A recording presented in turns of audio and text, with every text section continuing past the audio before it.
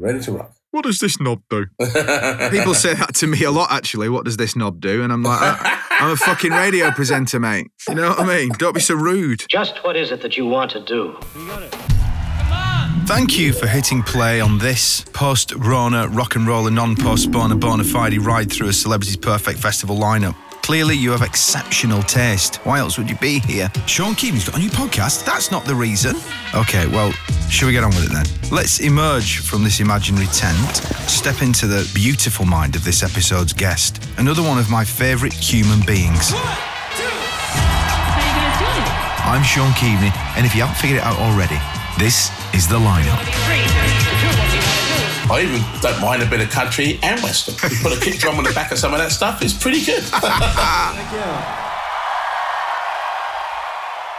Today's festival legend is a rave pioneer who can heighten your senses with the flick of a switch or the twist of a knob. Rave, acid house, techno. He's been at the front of more waves than Brighton seafront. He's had a 15-year summer residency at Space in Ibiza, which he concluded with a 10-hour set. 10 hours. 600 minutes. That's a long time to go without a wee.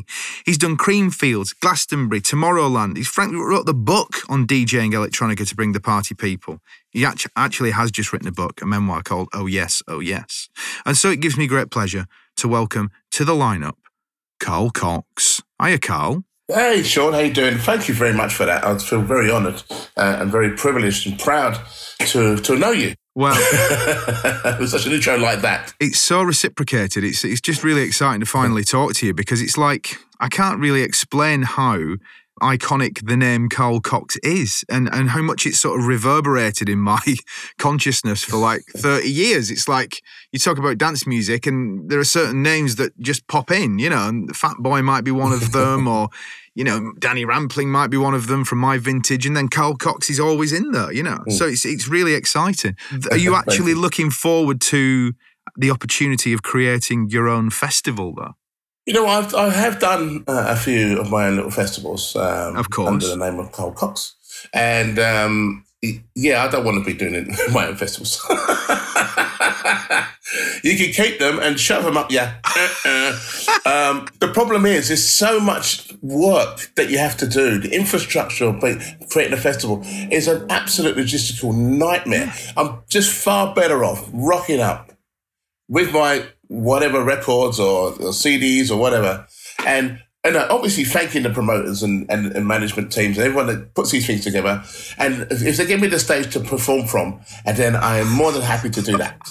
That's the thing I'm more than happy to do. To set one up, it's like, absolutely not. No way, Jose. Okay, so there you go, because you've done it under your name in the past, but then you've got to think about, instead of just thinking about the beats, instead of just thinking about the music, instead of thinking about the euphoria, you got to think about the toilets, you got to think about the health and safety, you've got to think about the form filling, where the lorries are going to park. I mean, that's the thing you want to avoid, isn't it? You've got to talk to police, you've got to talk to the people who are on the grounds, you've got to talk to God to make sure that it doesn't rain, please. And what happens?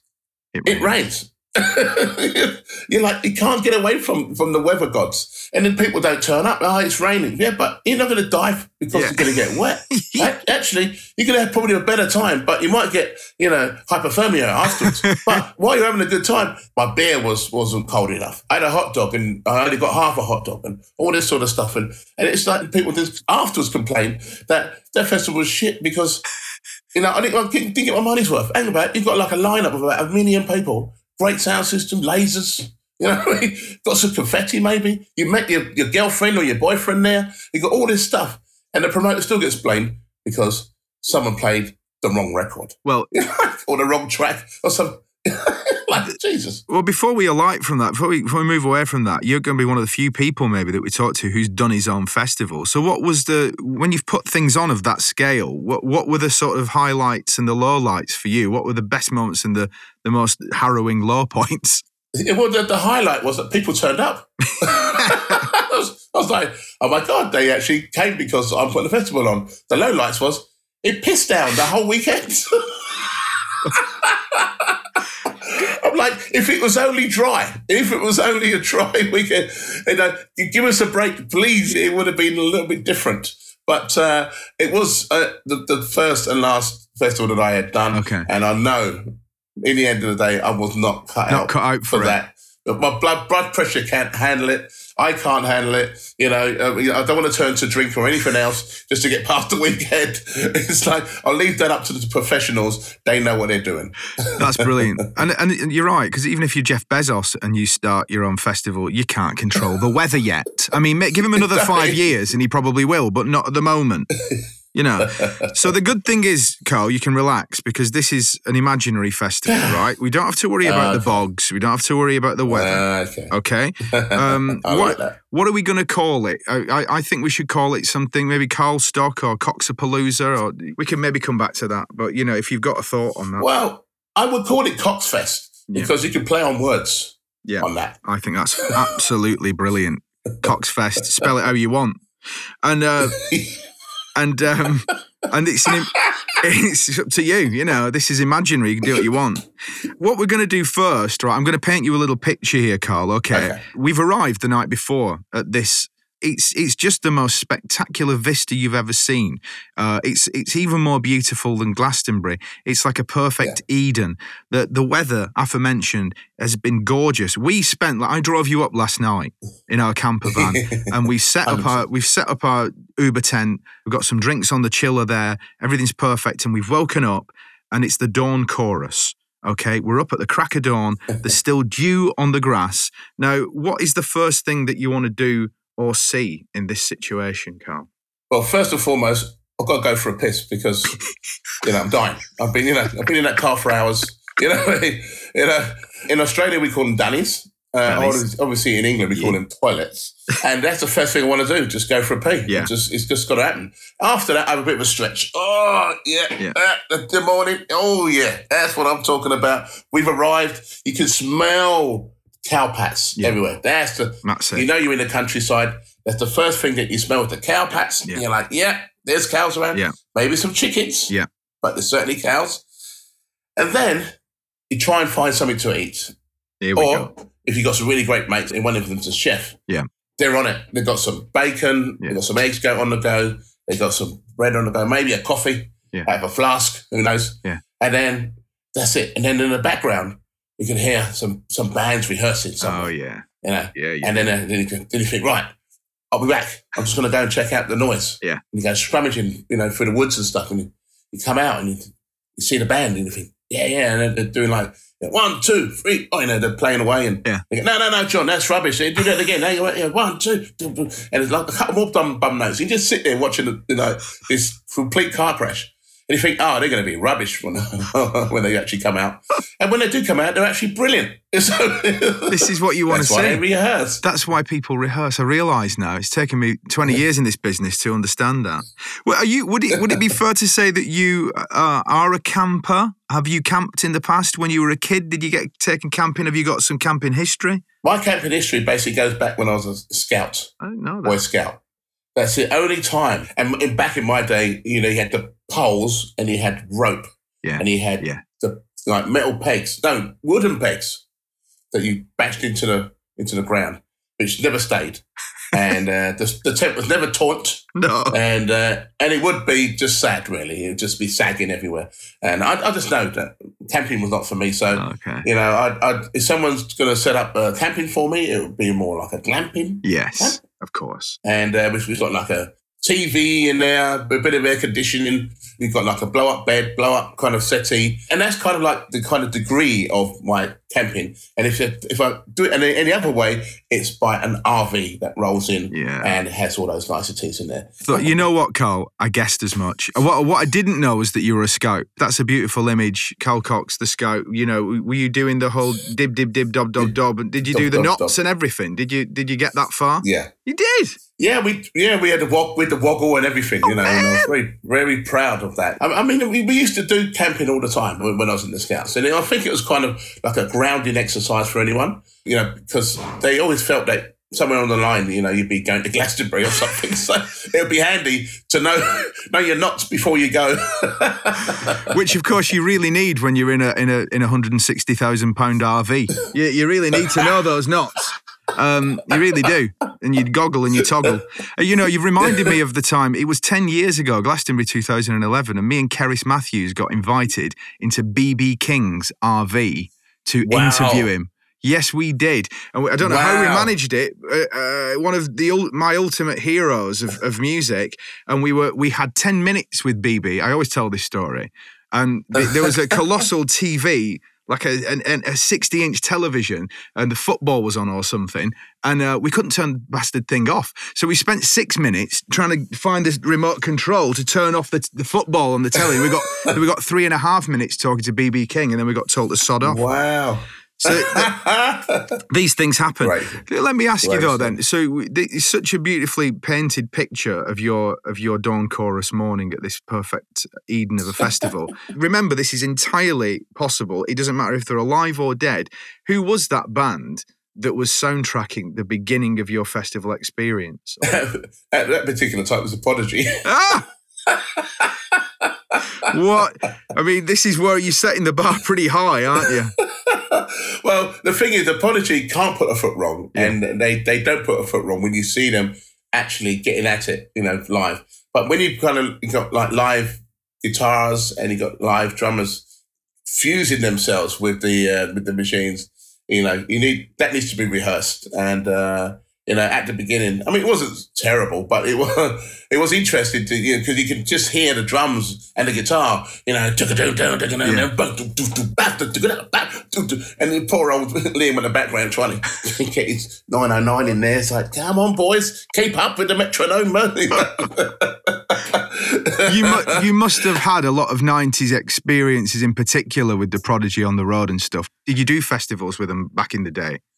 Yeah, all the time. It was kind of me as a DJ as the highlight, and the Prodigy as a live act as a highlight. So you put me and Liam on, and it was always sold out, always madness, always crazy. A lot of respect for each other in that aspect, always. I actually did have a live concept at one point called the Colcott's Concept, and I still have aspirations of going live today. Wow! Based on I've just been signed by BMG for a 2-album deal. Based on my live act music. So it's come around 30 years later for me to be doing exactly what I would like to have done 30 years ago. God. So it's taken a while, but we got there. So that's coming out in the near distant future. And so that will that be with like a sort of full band like Prodigy, like drums and guitar and stuff like that to meet it all out in a live fashion? Yeah, no, it's going to be completely electronic. Wow. From my point of view. And I'm kind of steering the shit. So I'm kind of like the black Jean-Michel Jarre, basically, of the techno world. And, I won't be wearing a cape or anything. Right. I'll save you from that. Yeah. But I have actually done live shows. I've done some live streaming shows already with what I profess to be doing in the future. And I, get inspired by the bands like the Prodigy and Chemicals and that kind of stuff to do what I would like to have done a long time ago, but now in a position to kind of do something else outside of DJing. So what's going to happen is that the questions you're asking me to someone else about, waking up in the morning and hearing someone rehearsing and sounding really bad, it's going to be me. until it's all right on the night. Yeah, well, if anybody's going to perfect it, it's going to be you. I mean, in 30 years, it reminded me of Tom Daley, who's just won a gold medal after 4 Olympics. You people, you're inspirations. Maybe I can finally get my solo album out, Carl. Nobody wants to hear it, Sean. I understand that. Well, there's always that kind of profession in some ways of saying never give up. Yeah. So that's it. Never gave up. That's it. Take that away, if nothing else, from today. Right, here we go. You look to your left. It's too late to go to the bar. You look to your right. You don't need the loo anyway. You look over your shoulder. 50,000 strong. Look at that lot. The lineup's put you in prime position. One epic shot for Instagram. And while we have you captivated, poised, ready, phone out, why not quickly jump back into your podcast platform and follow us? Go on, boom! One click, don't miss out on the next episode of my beautiful podcast. How does that sound? Thought so. Here we go.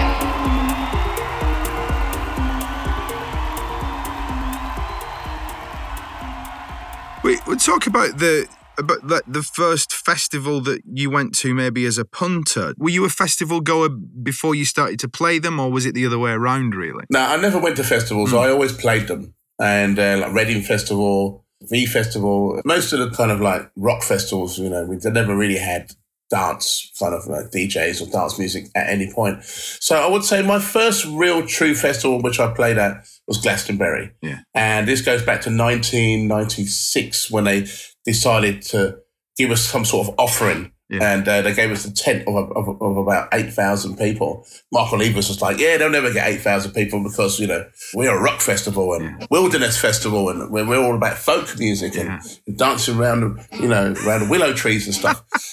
All depends where you was in your life at that particular time. Dance music? No. But anyway, so I go on and there's 25,000 people at it going nuts. So there's a picture out there somewhere, overlooking our tent, which is supposed to be for 8,000 people. They rolled the sides up, and all you can see is just people on the outside of it trying to get in with this madness. It was just epic to the point that they had to eventually make a dance music village. And now they have to have dance music at Glastonbury because of that moment. And I was at the last Glastonbury, and it's still bloody awesome. So. I mean, so that was Glasgow 96. 96, and because by that time, sort of everything really, sort of rave and acid house and techno. You've been at the forefront of all these different movements, and it was colossal by this point, wasn't it? But I think, like you've pointed out, it was almost as though rave music and dance music and rock music were completely sort of separate entities, weren't they? At that point, You sort of brought it into the mainstream, or helped to bring it into the mainstream at that point, didn't you? Yeah, well, at that particular time, I thought we were going to be dead on our feet because Goldie had released his album, Timeless, at the time, and he was live with all his musicians and stuff, and I thought all the industry would be over there, and The Cure was on at the other tent, and I thought, we're not going to get that side of it either. So we're just stuffed with just, ravers or just people looking at us going, get out, go on your rubbish, where's all the guitars? And it was the opposite. It was me, System 7 was there, Kenny Larkin was there, quite a few people. And it was phenomenal. I just some black kid with some records that played raves around the country, was invited to do this. I got paid nothing, but it was just the experience of it all. And that's why I went for and had the best time. It basically made the point of history for them. So yeah. I'm very, very happy and very proud about that. It's beautiful. And we're talking, at this point, we're talking at the sort of best and the worst things that can happen at festivals. And I guess playing to 25,000 people at Glastonbury when everybody's expecting you to fail, essentially, is one of the best. But, I mean, listen, Carl, you've probably heard, but I've DJ'd a bit myself, yeah? I mean, I've dropped a few tunes over the years, upstairs in the Dog and Duck, amongst other places. And things can go wrong very quickly. In a technological setting, can't they? You know what I mean? It only takes an alien board and one lead not to be in existence or to not be working to the whole thing go. Have you got any examples of when something's gone terribly wrong and you've been left feeling like a complete numpty? It's a Prodigy story. Hey, those boys. Okay, so I was at the Reading Festival. I've gone into the tent. I've gone in there like 45 minutes before. Went to see the boys, and the tent's packed out. It's rammed. And the people are going crazy. The sound is big and brash, and the crowd are going mad. And I'm pumped. I'm ready to go. Got my first record ready. Meanwhile, I can see all these speakers just disappearing, and I'm like thinking, "Hang on, don't I get the same sound of what the Prodigy have?" And the guy goes, "Nah, mate." He goes, "They brought their own rigging." I said, "This is your sound." I shit you not, 85% of the people that was in that tent left. God. I'm like, turn the sound up. They said, no, unfortunately, we have to turn it down because we was only given a grant to allow the Prodigy for an hour and a half they were on to give them something like 108 dBs. And because of what we've given them for the DJ was something like 82 dBs. What? And them's are the rules.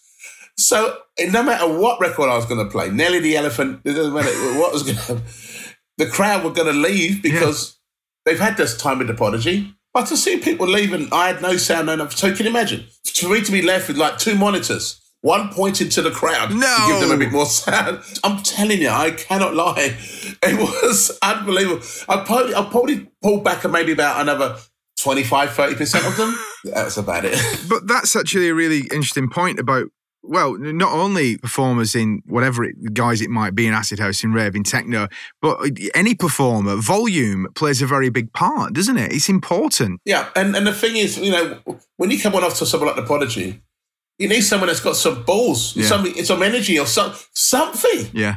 I would literally, someone's got one of my nads and just gone, thrown it over my shoulder and just said, get on with that, Coxie. It's a bit like speaking of other festivals, the Monterey Pop Festival in 1967, when Jimi Hendrix and the Who were arguing about who was going to go on after who. Jimi Hendrix had to go on after the Who, and so that's why he set fire to his guitar and smashed it up.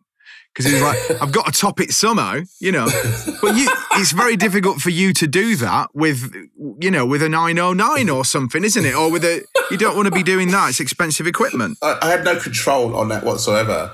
I was kind of looking at the promoters and everything at the time. They're like, "You all right?" I'm like, "Not really." Not really.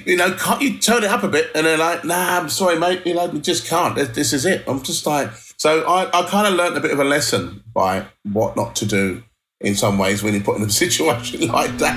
1,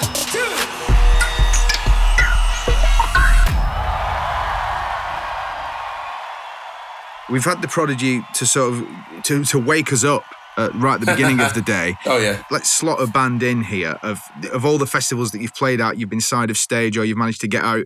What has been the one that's blown your socks off the most? I didn't really want them to blow my socks off, actually. I was like, I've heard a lot about them. I was just thinking, do I really need to subject myself to this style of music? Really? My friends are like, you got to go and see them. They're brilliant. And it's Coldplay. Yeah, okay. Coldplay. They get you, don't they? It's just the fact that they're just really likeable people and likeable music. And I get it, I mean, and I respect musicians and I'm very open-minded when it comes to the music and the sound that anyone creates, I even don't mind a bit of country and western. I don't mind. Oh, there we go. I've said it. A bit of Hank Williams on Carl's playlist. Jim Reeves in the Perry Como. He put a kick drum on the back of some of that stuff. It's pretty good. But Coldplay, I mean, they're just an epic band on all proportions, and they really do gather you in. They're just great musicians, and they work really, really well together. And they're just epic, They're phenomenal of the success that they've had without actually smashing the doors down. They've just done it. They've just gone out there and said, this is what we do, like us or hate us. So when I got faced with Coldplay, I'm kind of like, I'm going to fall asleep now. We're going to go and get a beer, just that now. And they start singing and they start, putting those tracks together. You're just thinking, fuck me, these guys are amazing.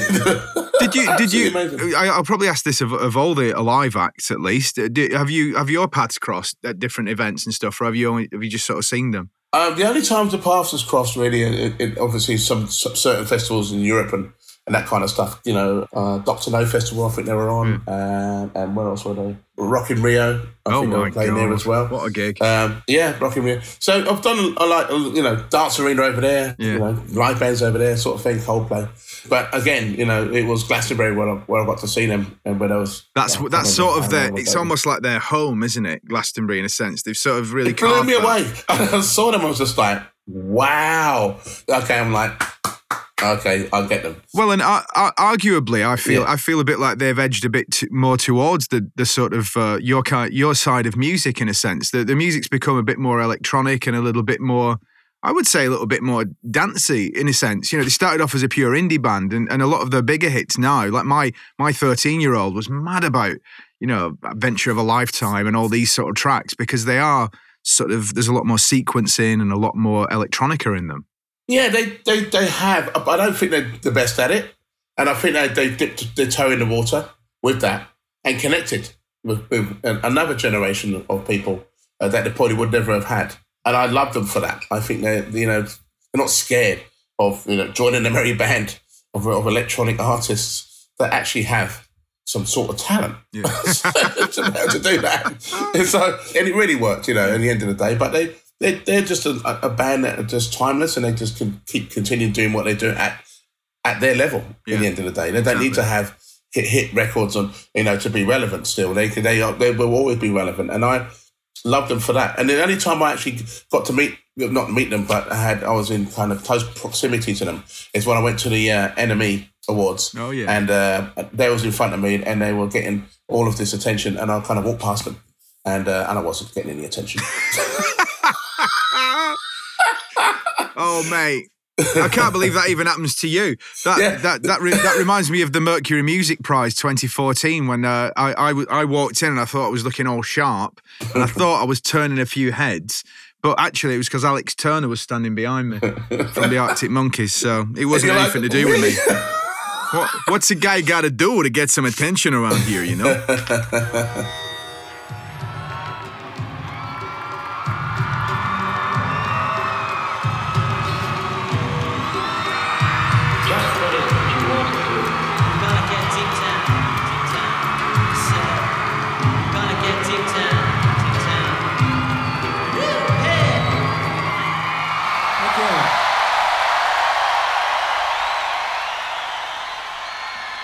So that's good.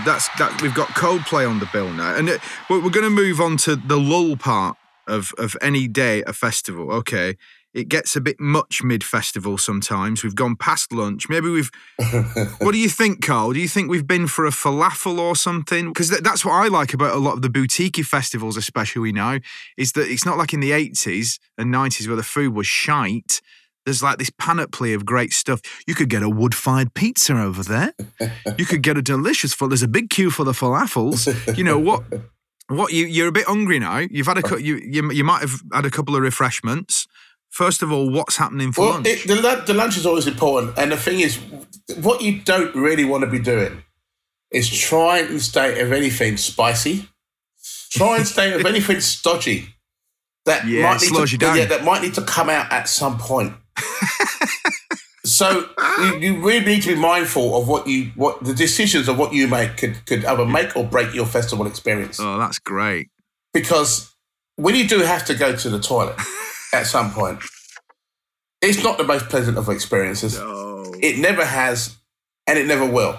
So you don't want to kind of force that issue by chucking down some kebabs with the most amazing chili sauce you've ever had, whatever. You're going to miss your favourite band. You're going to miss that moment with that girlfriend of yours where you think, oh, yeah, you know what? You've been the most amazing thing that's ever happened in my life. Meanwhile, I'll be back in a minute because I need to go for a crap. Because of what I had this afternoon. Yeah. It's like, oh, I'm sorry, love. Yeah. And she knows you come out and you kind of washed your hands on something. But it's not. But you can't put your fingers through her hair knowing you've just been to the toilet. So this kind of stuff is really important. If you can, at any point, find somewhere that does halloumi burgers. That's the key to your success. You can't go wrong burger. Because you can't undercook it. It's delicious. It's nutritious. It's light. This is like the culinary Carl Cox moment, isn't it? I mean, we might be talking ourselves into a Channel 4 cookery programme here, but we've gone off piste a little bit. But, but festivals, and especially dance music culture and dance music festivals, do tend towards hedonism, don't they? What is your relationship been with all that side of it as a performer, as a consumer of the music? Have you indulged in that side much, or do you sort of keep away from it? What's the deal with that? Look, I try and drink as much scrumpy as possible. Scrumpy cider. That shit gets you absolutely messed up. Scrumpy cider. And then you don't know who you're with, you don't know where you're going, and you probably don't know where you've been. Or anything kind of close to that kind of cloudy cider, which I do at festivals, which is awesome. That's the stuff. Great. Forget everything else, okay? Forget about it. This, old rosy, cloudy cider, scrumpy, all good. And you know where you are with it, don't you? Well, it takes your legs out. It does take your legs out. But it's unlike a lot of the other more chemical things, they're a bit more nefarious, aren't they? You can't always, not that I would know, but it's much more difficult to sort of gauge how that's going to react with you. Whereas 3 or 4 pints of scrumpy, you know where you are. Having a lie down under the mixing desk is where you are. for a couple of hours before you have to perform, you know. I've actually been there with that.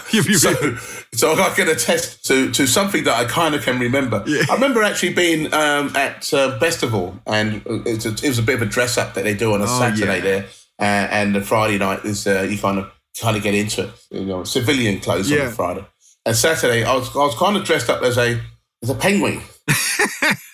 I had this penguin suit on. And I've kind of wore this because I didn't really want people to notice that it was me in the middle of everything. Yeah. Oh, nice. A little disguise. So I'm kind of going around there, you know, in the middle of the dance floor, really enjoying the DJs and Chic was on and all sorts of good times and that. And I got my scrumpy cider. But when you want a penguin suit on, you got no hands. so you kind of literally cupping the scrumpy with your flippers. Trying to get it down your beak. and I got so disorientated, I fell over. I wanted to be back with the scrumpy, just rolling around laughing with my mates. And it was one of the most funniest times. I don't think I've ever laughed so much in the whole of my bald days, apart from me and this. And I wore it all the way back to my RV and everything.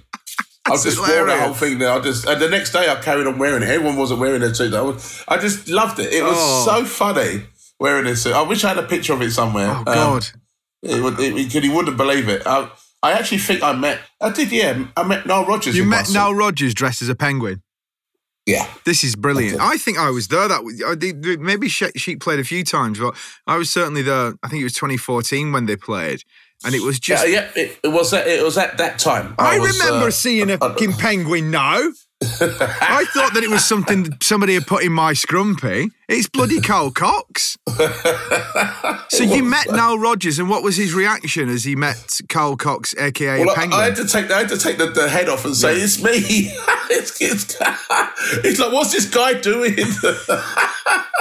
I said, no, it's me, it's Carl Cox. Hey, man, that's a great suit. Oh, what lovely.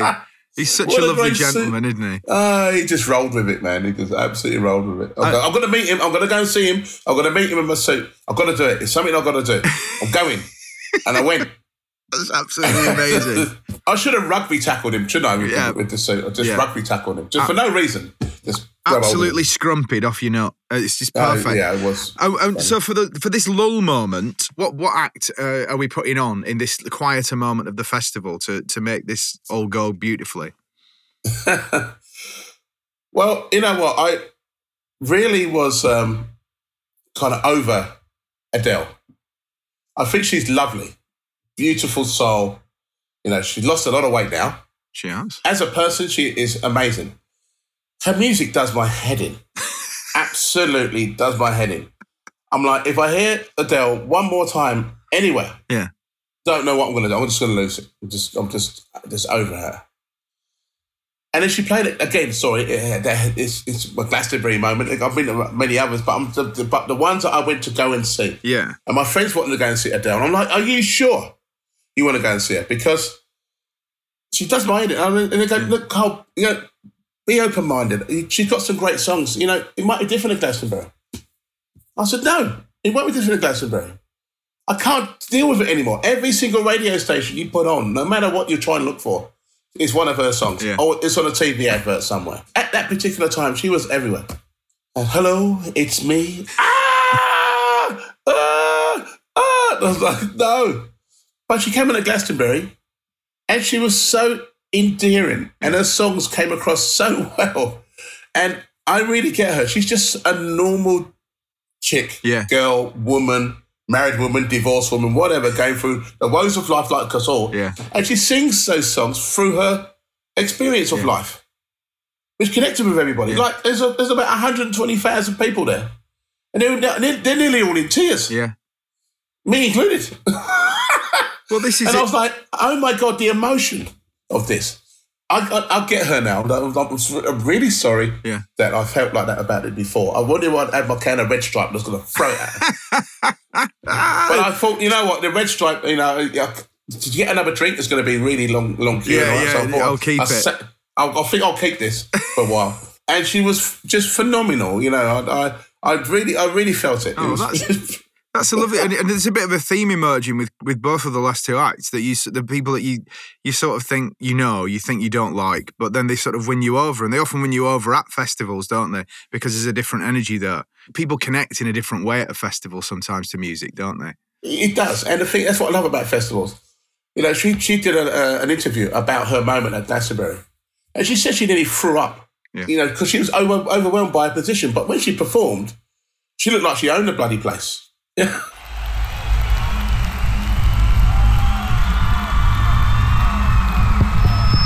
How are you doing out there? Are you ready for the next act of the day? People, make some noise!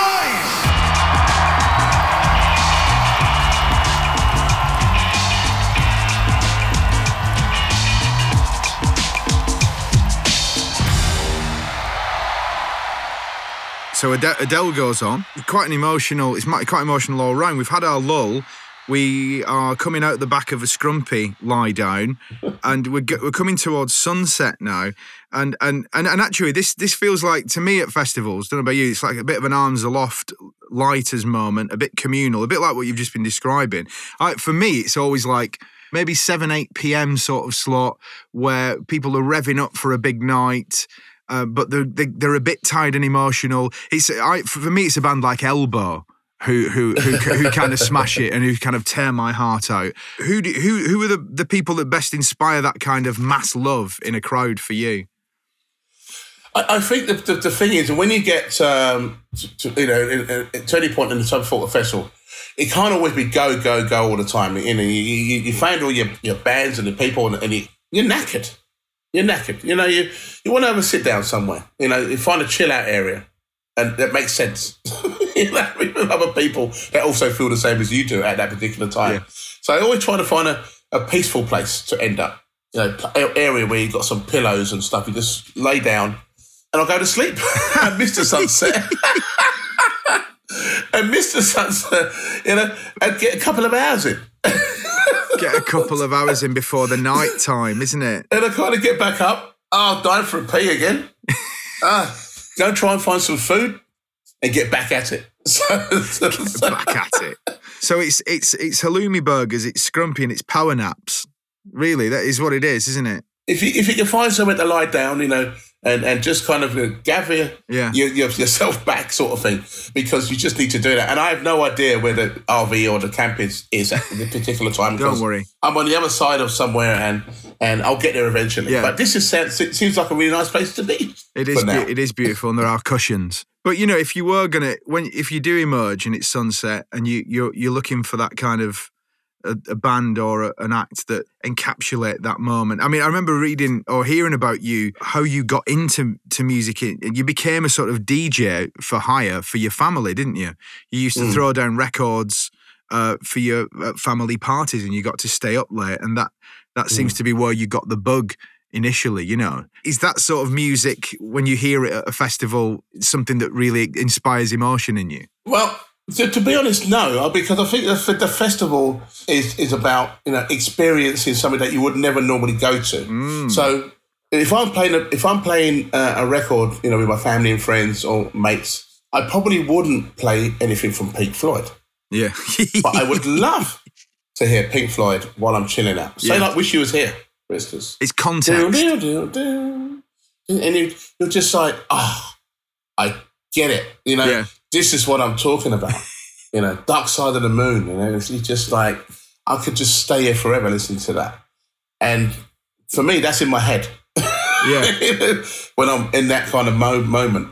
So anything Pink Floyd, to be honest, at that particular time, acoustic guitar, the way they have to have all these harmonizations of their voices.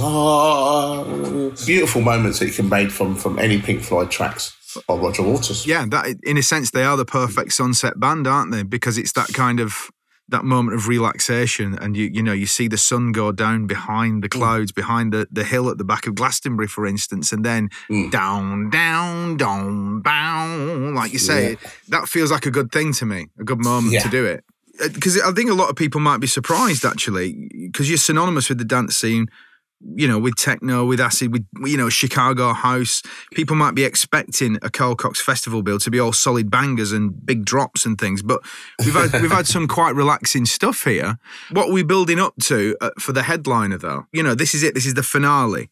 Who are you going to put on? Your festival, your big night. Yeah, I mean, as I am, a techno aficionado, and I do like my big beats and my live acts and my techno music. I think that Richie Hawtin live, full electronic regalia, and then just let him loose. Just absolutely rip their heads off. I think Richie Hawtin live would absolutely mess your head in. He'll just 303 acid, all sorts of beats running around, and he'll just be driving it, boom, boom, boom, boom, relentless, and until you get beaten into submission, and until you just go, right, I just can't take him anymore. Thank Coxie, but I've got to leave after about an hour. I think Richie would be the person that would absolutely just blow your minds with his sound. Just let him loose live for the end of my festival. And a festival like this, Cox Fest, is that what we decided on in the end? Yeah, Cox Fest, yes. Cox Fest. How long are you going to make Richie play? What's an optimum length of set? It's almost like the heat death of the universe. Nobody ever wants this to end, do they? Well, he can play for 12 hours, so I'll probably give him 6. 6 hours, jeez, and that's like a short set for Richie by the sounds of things. yeah. And I mean, he's quite skinny, and he doesn't eat a lot. He doesn't drink a lot, so he has plenty of energy to continue his kind of quest to play as long as he possibly can. But when you're going live, you can stretch out everything. Yeah. If one of his 5-minute records could be 20 minutes. So that's just perfect. When was the first time you and Richie got together and played together? The first time that I actually met him was actually in Brighton many moons ago. And there's a club called the Pink Coconut. I have no idea how he ended up in Brighton. The guy's from Windsor, from Canada. Yeah. What's he doing in Brighton? He was 16 to 17 years old when I first met him. He was a young, white, speckled, bald. No, he actually bareheaded, like skinny. Who are you? And what are you doing here? He goes, hey man, I've made a couple of records on my record label, and the promoter asked me to come over and play some records. And it was, Pulsate Records, and young kid, wide-eyed, bushy-tailed, and I'm playing after Richie Hawtin. I'm just like, well done, son. Anyway, Richie Hawtin just went, wee, just went through the roof. And then obviously, through time, I've got to meet at many events as we go along in our lives. But Richie is still pioneering, still, creating, still being the person that's flying the flag for electronic music in his inimitable way. And I think that he's the pure ambassador for live electronic music in his way. And that, for me, I think is the reason why I would have him on my festival. Well, I mean, that would surely be the apotheosis of a brilliant career so far, to headline Cox Fest, and also to get away with just a 6-hour set as opposed to a 12-hour set. You'd be happy with that. Well, it's been absolutely brilliant. It's been such a... I'm knackered, obviously, because I've been trailing around after you. Yep, 100%, and you should be. I've been bringing you scrumpies, trying to find somewhere for you to have a power nap. We've had a couple of halloumi burgers. We started the morning with Prodigy, for Christ's sake. Where do you go from there? We hit them up with Coldplay, Adele just does an incendiary set where everybody's just in tears, and then Richie Hawtin finishes it off with a 6-hourer. I mean, it doesn't get much better as a festival than that, Carl, does it? I mean, and I've got to drive us home now. On the way home, do we do things like, because we're a bit hungover, do we pick up a burger, or do we wait till we get home and have an Indian takeaway? What are we going to do? No. By the time you get home, all the takeaways are closed. So it's not about getting home. No. It's about the service station. Yeah. And you've got to kind of get in there and not have the last things that have been in there all day. So that's the trick. But if that's all there is, then grab that if you can, because someone else is going to come and get it before you. So it really is, a free-for-all. You've got to get in there, get your sausages, get your beans, get that piece of toast, which is like cardboard, but it tastes amazing because I haven't had anything tasty since I've been at the festival, and this tastes amazing. Get in that service station and grab everything. Use it or lose it. Listen, Carl Cox, The lineup was fantastic. It sent us on an emotional roller coaster. We've ended in absolute euphoria. Thank you so much for joining us today. And I hope that one day I get to see you at an actual festival. And if I do see you, I'll bring you a pint of scrumpy. That is the key to my heart. I've got the key to Carl Cox's heart. That's brilliant. Yeah, just unlocked it. Carl Cox, you legend. Thank you very much for joining us today on The Lineup. Thank you, Sean. It's been a pleasure.